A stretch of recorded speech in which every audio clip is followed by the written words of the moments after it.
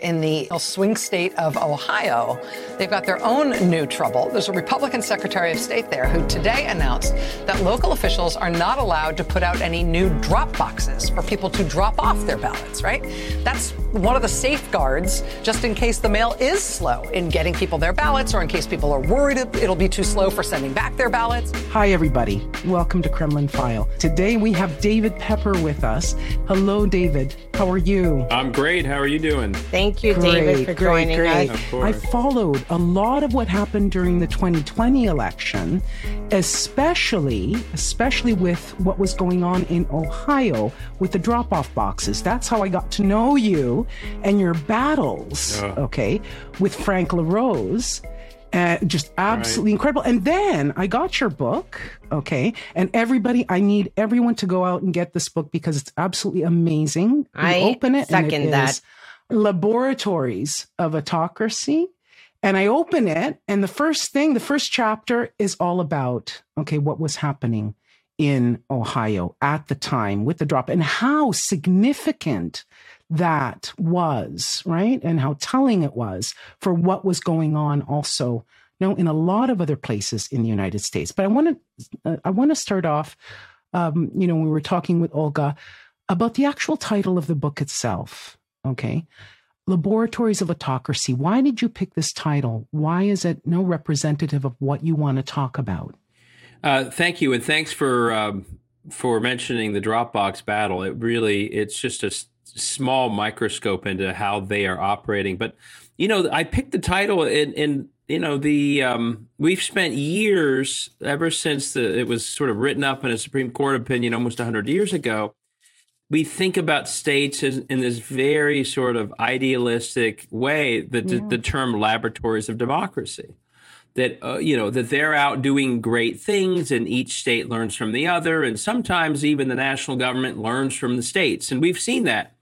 With Mitt Romney did his Romney Care, and Obama then did Obamacare, and a lot of what FDR did came out of states, and the battle over ending, over creating same-sex marriage was in many ways a state-by-state battle that went national, but there's also another history in our country, and it's not just now, but we're seeing it now, that states have also been laboratories for very bad things.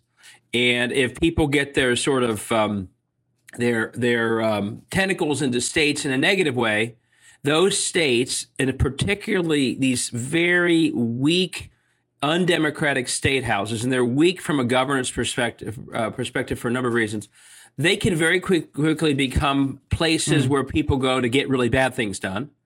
And then, as we've seen, especially in the last decade, and accelerating, there are 50 of them. Not all of them are doing bad things, but they can all learn from one another. Through success and failure, we are seeing these state houses do bad things, whether it's what we saw litigated about Texas yesterday or drop boxes only last year, which is now being modeled elsewhere. They literally have become laboratories of undemocratic actions and worse, and extreme policies and corruption that gives public assets to private entities. And right now we're in a period where they're doing that at breakneck speed, and they're learning from each other all the time. So one model here becomes 10 models in 10 other states. And before we know it, one state has started something that's gone nearly national. And the key to this all happening the way it is they've gerrymandered these districts so they're unaccountable.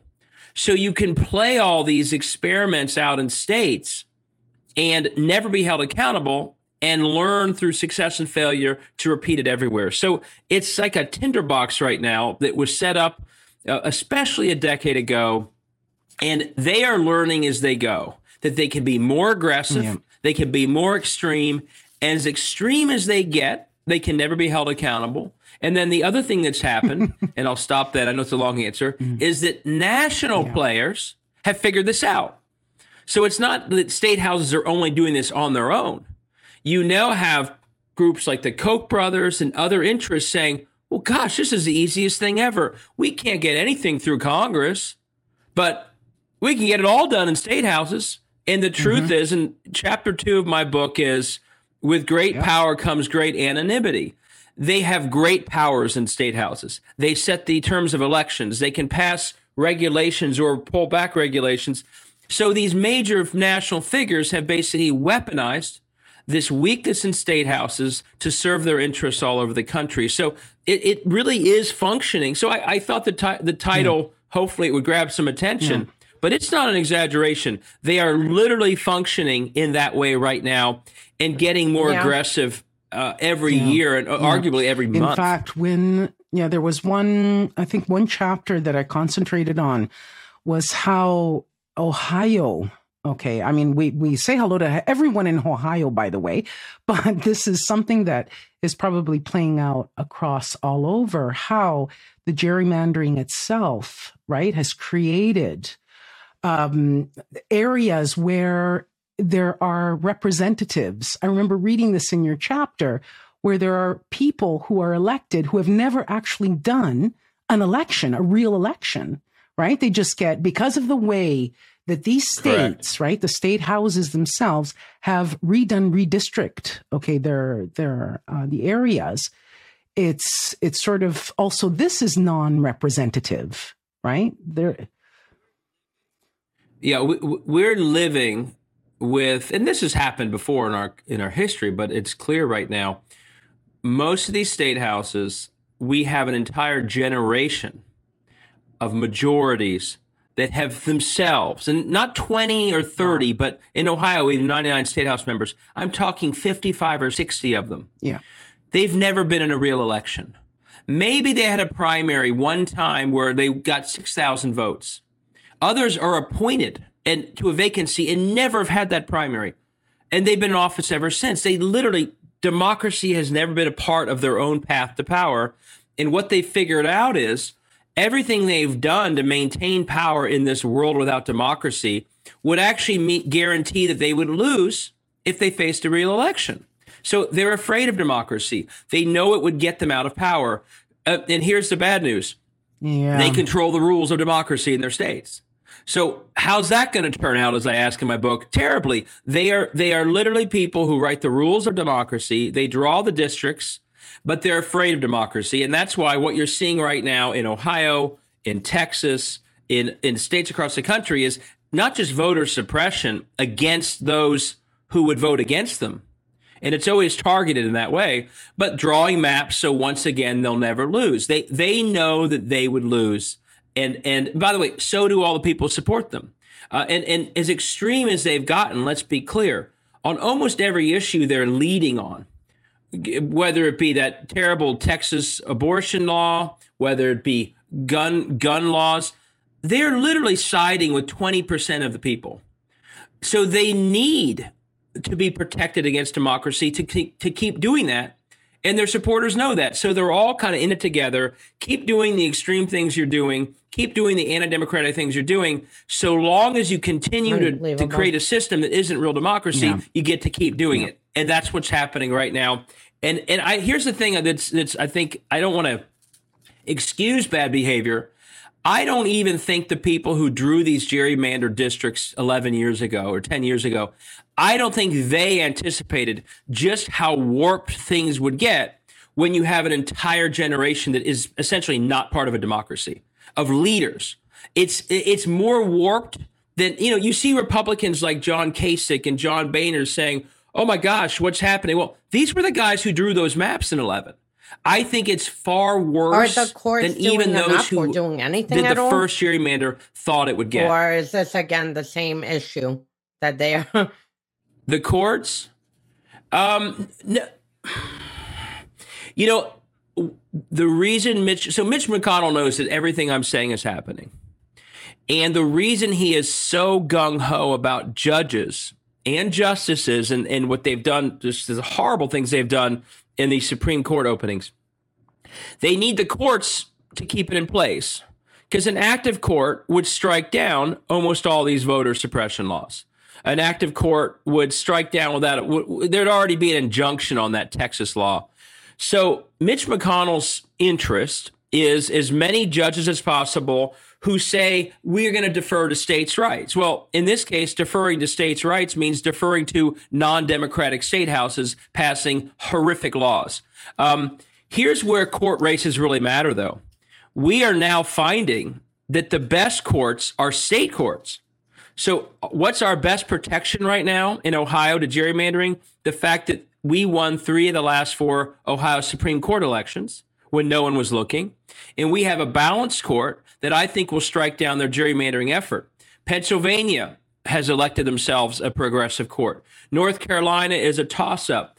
So the hope is, even if, and by the way, Joe Biden so far is doing a good job of getting his nominees through the court process, but the judges, in many ways, the battle is over, will you have judges or not who stand up to undemocratic state houses?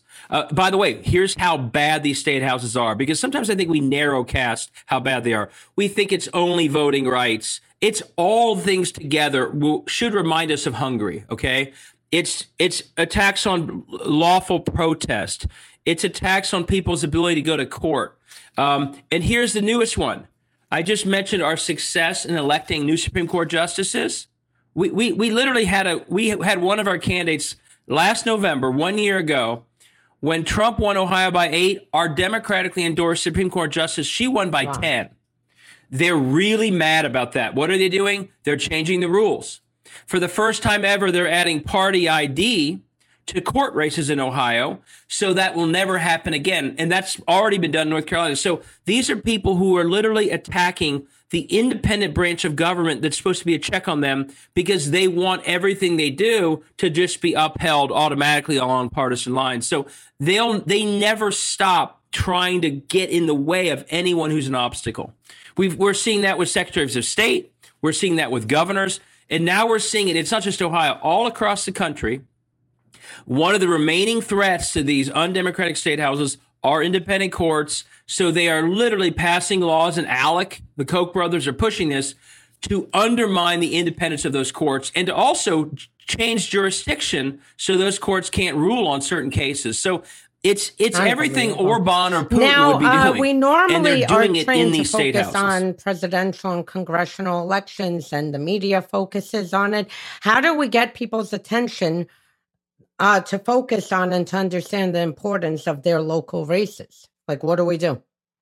I wrote the book, and I'm desperate to get it out there because I'm not seeing anything else out there that tries to explain. And I hope when you read the book, this is a weird thing to hope for, I hope you're shocked and horrified by how bad it is. That is the feeling I want you to leave with. Like, my God, we're not a democracy in most of our states. And then the last third of the book is to inspire action. It says, know your state house member, get involved, help them. If they're not good, don't let them get through the next election without an opponent. Register people all the time. So we have to be as smart about, yes, let's get inspired. And sometimes an inspiring candidate can help many people win. But we should be challenging in every district. Yes. And we need to vote like democracy's on the line, because it is. And that means not only caring about the most high-profile, charismatic people. It means looking at every state house race, every local race, every race statewide, up and down that ticket, as a lever over whether you secure or damage democracy. And that's how they think about it. That's Karl Rove. That's the Koch brothers. We need to think about it like that right now. I agree. How do we make people understand that what's happening in a local town in Texas, for instance, is affecting all our constitutional rights, whether it's voting, whether it's freedom, whether it's women's rights? I mean, how do we get this through people's head that, we have to care what's happening in every state? Well, what's interesting is we sort of do, like, the whole nation saw that Texas law and said, what in God's name is that thing? At the stroke of midnight, the most restrictive abortion law in the country went into effect in Texas. It essentially bans all abortions after 6 weeks. 6 weeks before most women even know they are pregnant. Now, this law gives private citizens the right to sue doctors or anyone else connected to a woman getting an abortion for as much as $10,000. All they need to do is help. It could be a Lyft driver to take a woman to a clinic who could be sued. In the timing on this is once a fetal heartbeat is detected.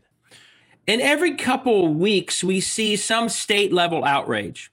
And so people kind of see it, but then we have a lawsuit or a boycott. And then we move back to arguing about the debt ceiling. And what we need is sustained attention to it. We can't just move. And I think what I'm afraid has happened, and it's exactly what the other side wants, is people see it, but we now just take it for a given that these state houses will be this crazy. Okay. Oh, well, that's just the Texas State House. That's the Ohio State House. That's what they do. And the minute you reach that point in your mindset, they have just won, because it means they're always on offense. You're always on defense. You'll win some court cases, but you'll lose others. And when they win a court case, every other state will do it, what they're doing. So we see it, but we accept it. And the point of the book is to say, it's time to go on offense. We cannot take it as a given. And just recent history, the Ohio State House was in Democratic hands in 2008. It's not like it's so beyond, thinking, but once you have a mindset, well, once they've got something, we just assume they have it forever. We cannot fight back. They just won. And so I think it's about sort of sustained attention and every year organizing and every year registering and deciding, the big players deciding, we're not only going to put billions in a presidential year, we're going to put billions in. We're going to spread it out a little bit, because a small amount of money in a state house race can win the race. And then it's every citizen thinking to themselves, that state rep really matters. So I think we have to rethink how we do it. But to me, it's about sustained attention. And this Texas law is an example. People are now saying, wait a second, if Texas succeeds, that's going to affect me in my state someday. So and if Texas doesn't succeed, well, they'll come up with something new.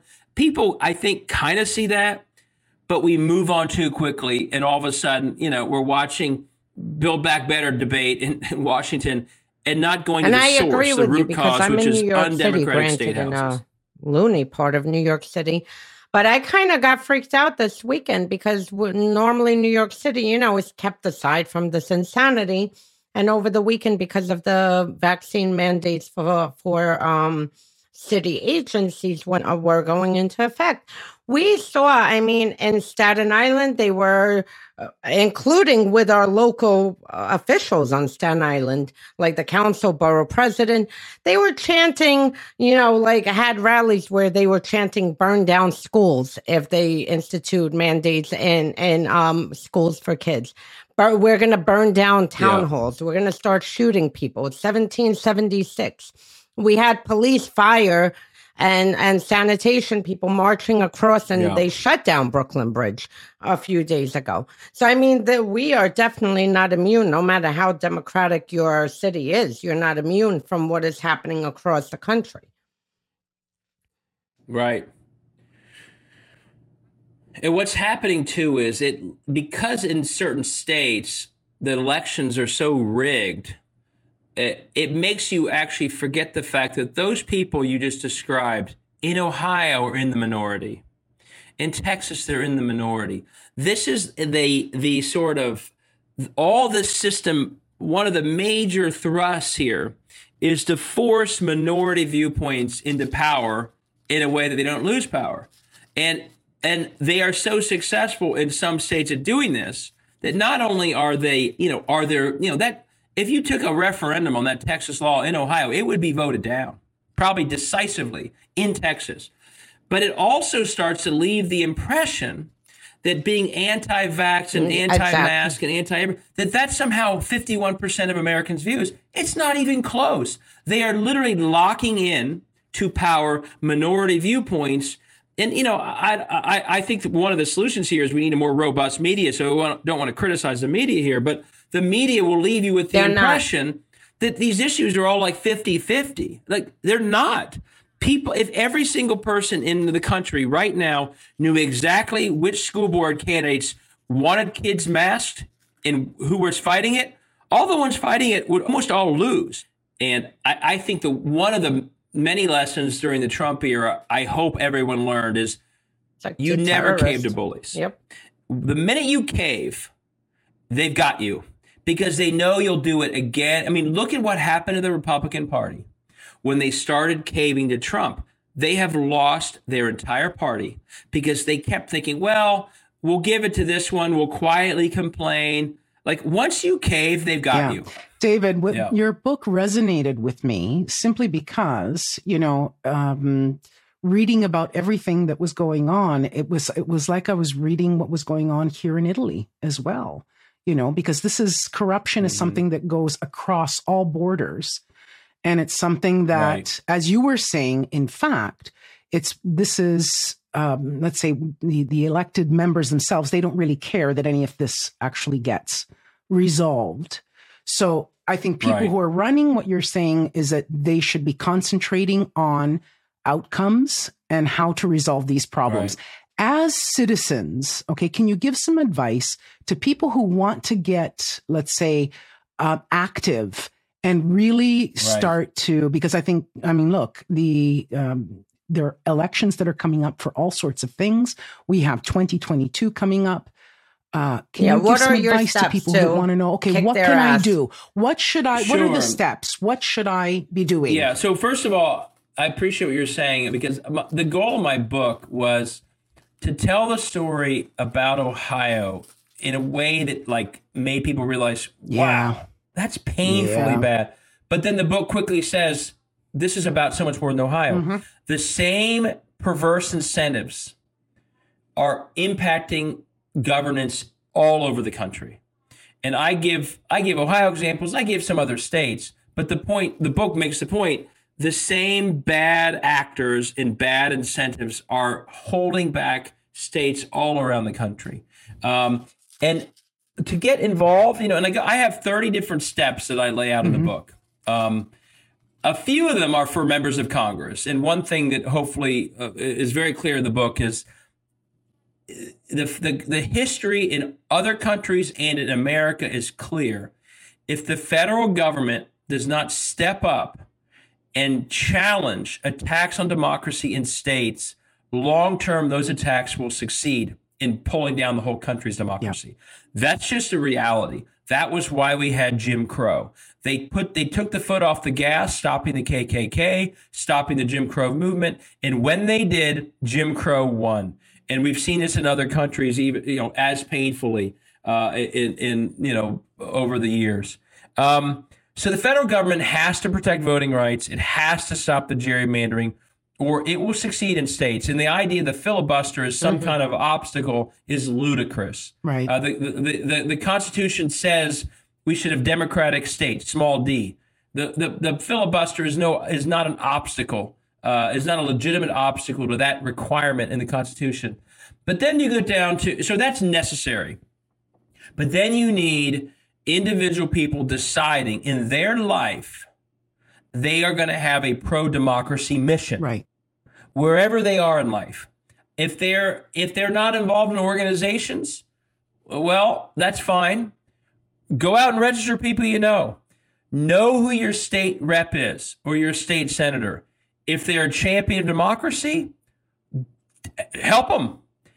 Ask them who you should also help that's with them. If they are one of the people who's undermining democracy, make sure they have an opponent next year's election. We can no longer let any of these people go through elections without opposition. Yeah. That's their dream scenario. Yeah. That means there's not even a conversation about what a bad job they're doing. And so there's a focus on that.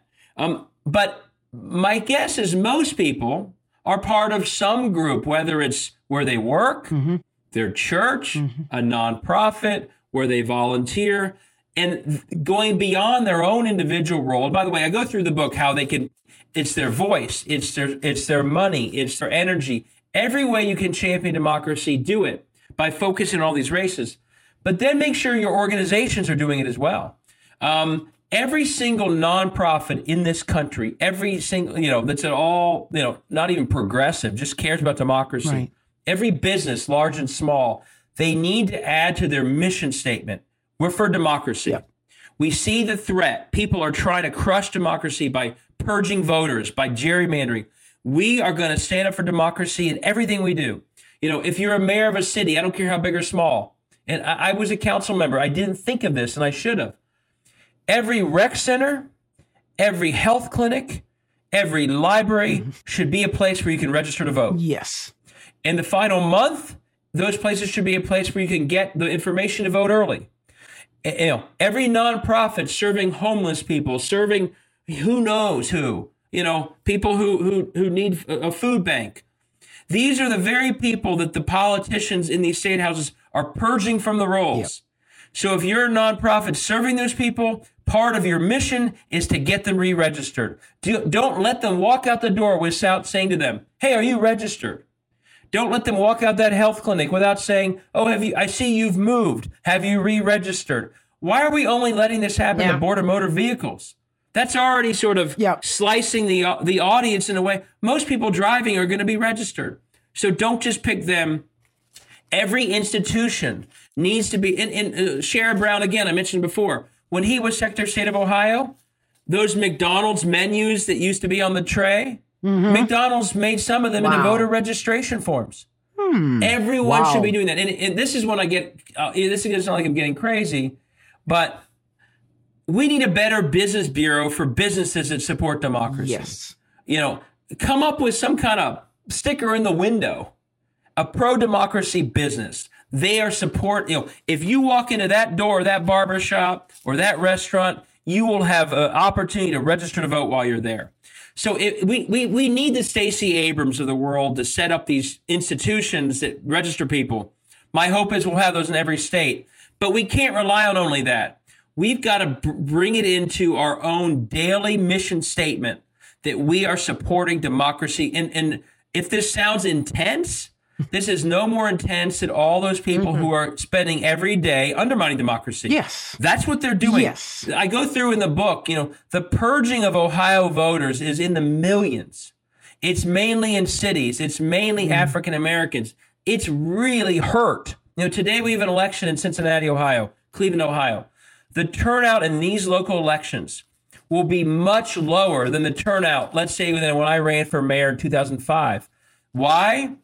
One major reason, so much of the urban core of cities like these have been purged from the rolls. Wow. And it knocked off because they didn't vote in every election. And what happens when you're purged from the rolls? The politicians who basically work off databases of registered voters, you don't get a mailer from them. Right. You're not a voter. You're invisible in this world, in this modern world where technology targets everything. So purging has created this whole universe of people who never vote.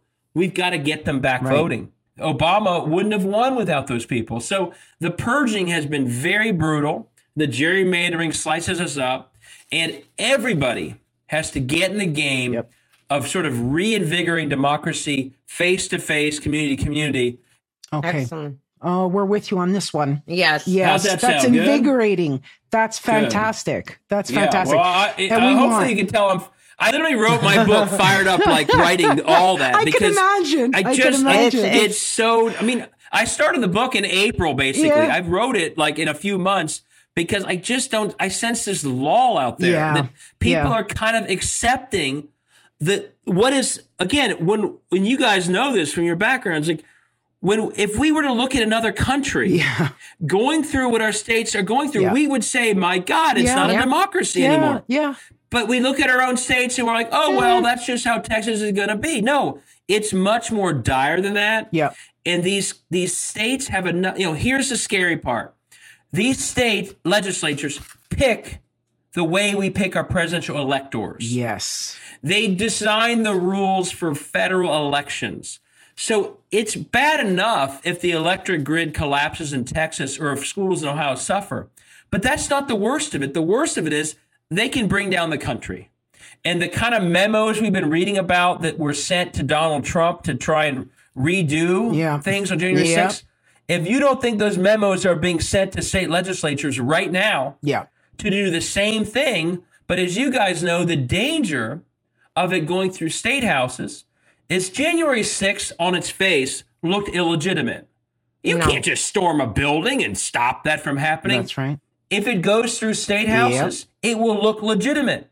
it will look like it was legal. Yeah. And people will say, well, they're in power to do that. They did it. That's life, in a way that you can't, it's like Hungary. It's like Russian elections.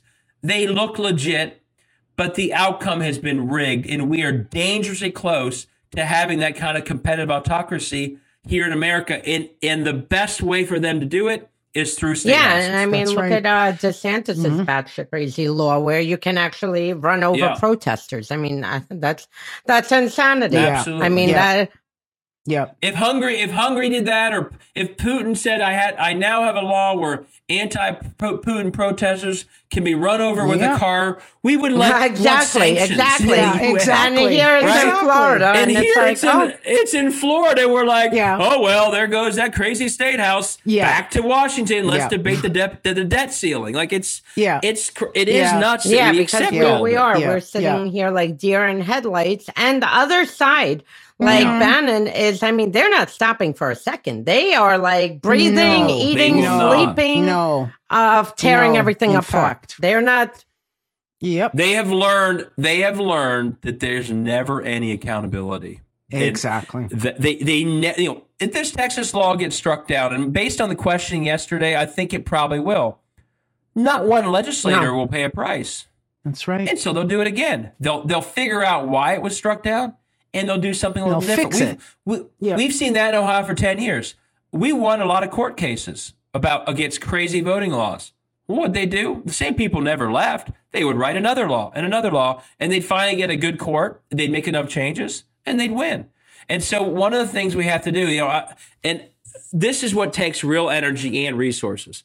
We need to start, in ways that are appropriate and legal, we need to be the ones holding them accountable. And here's an example in Ohio that I'm pretty gung-ho to do if there's enough energy behind it.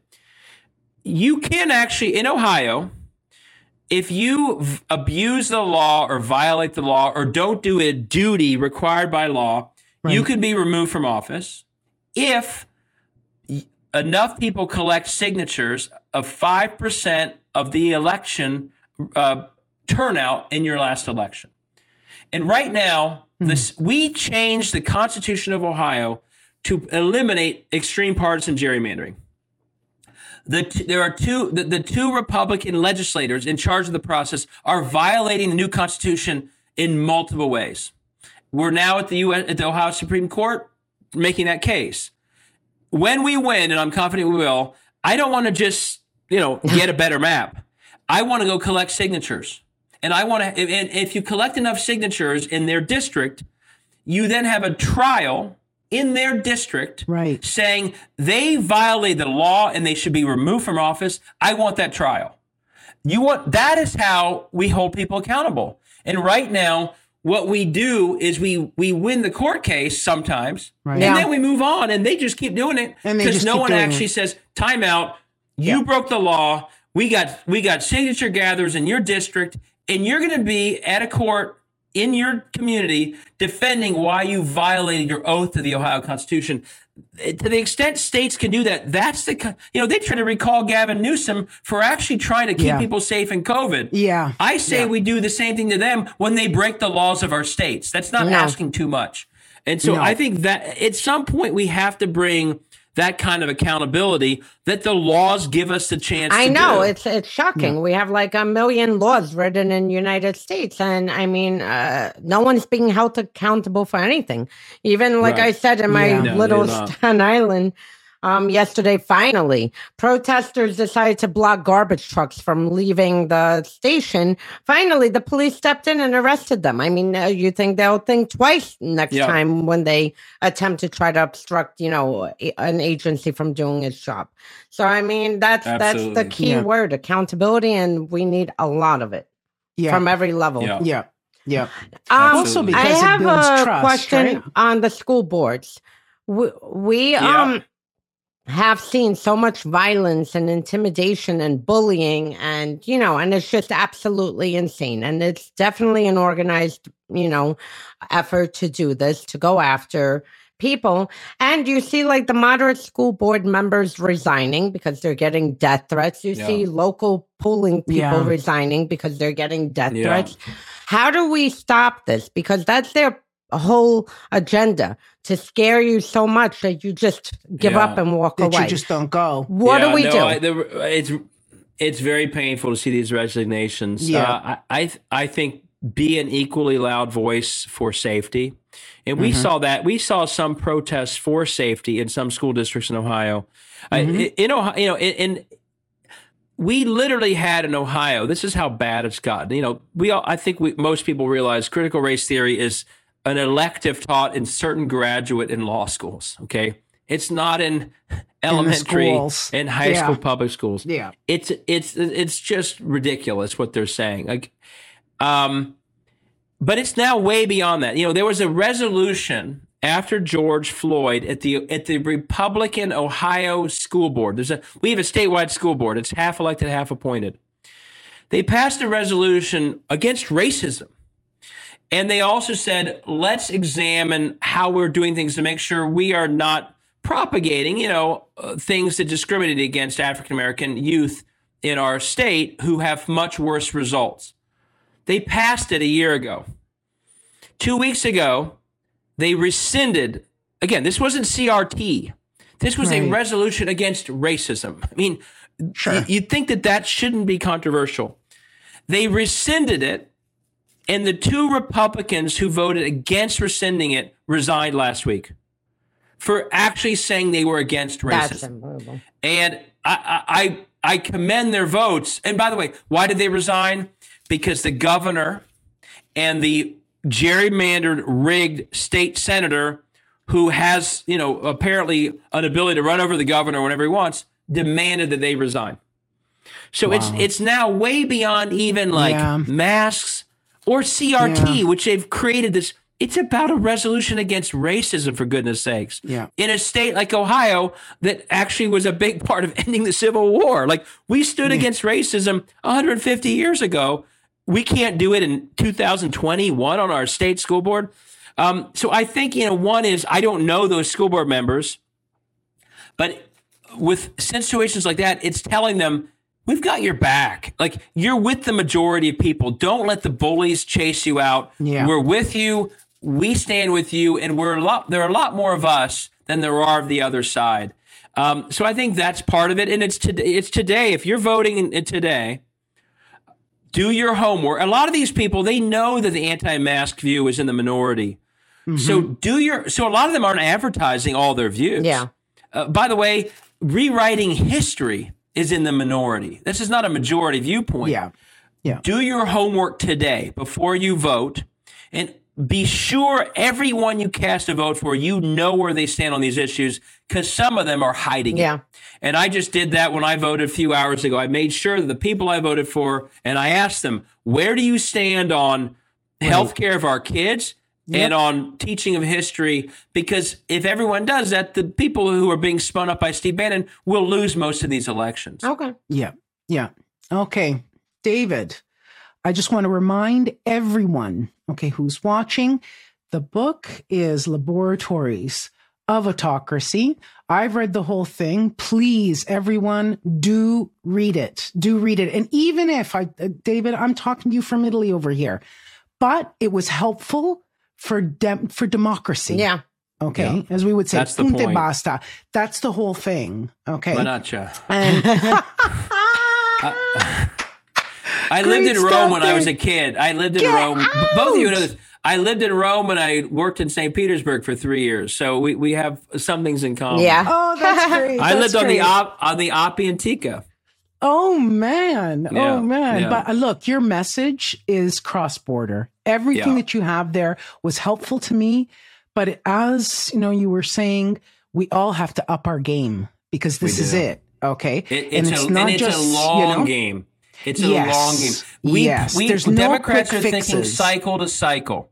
We need to see that even in some losses is progress, always building. That's how they think about it. This is a 30-year project. It's a long game. Get involved, knowing that you're committing to the long game of democracy, and that's a big change in mindset we need to make.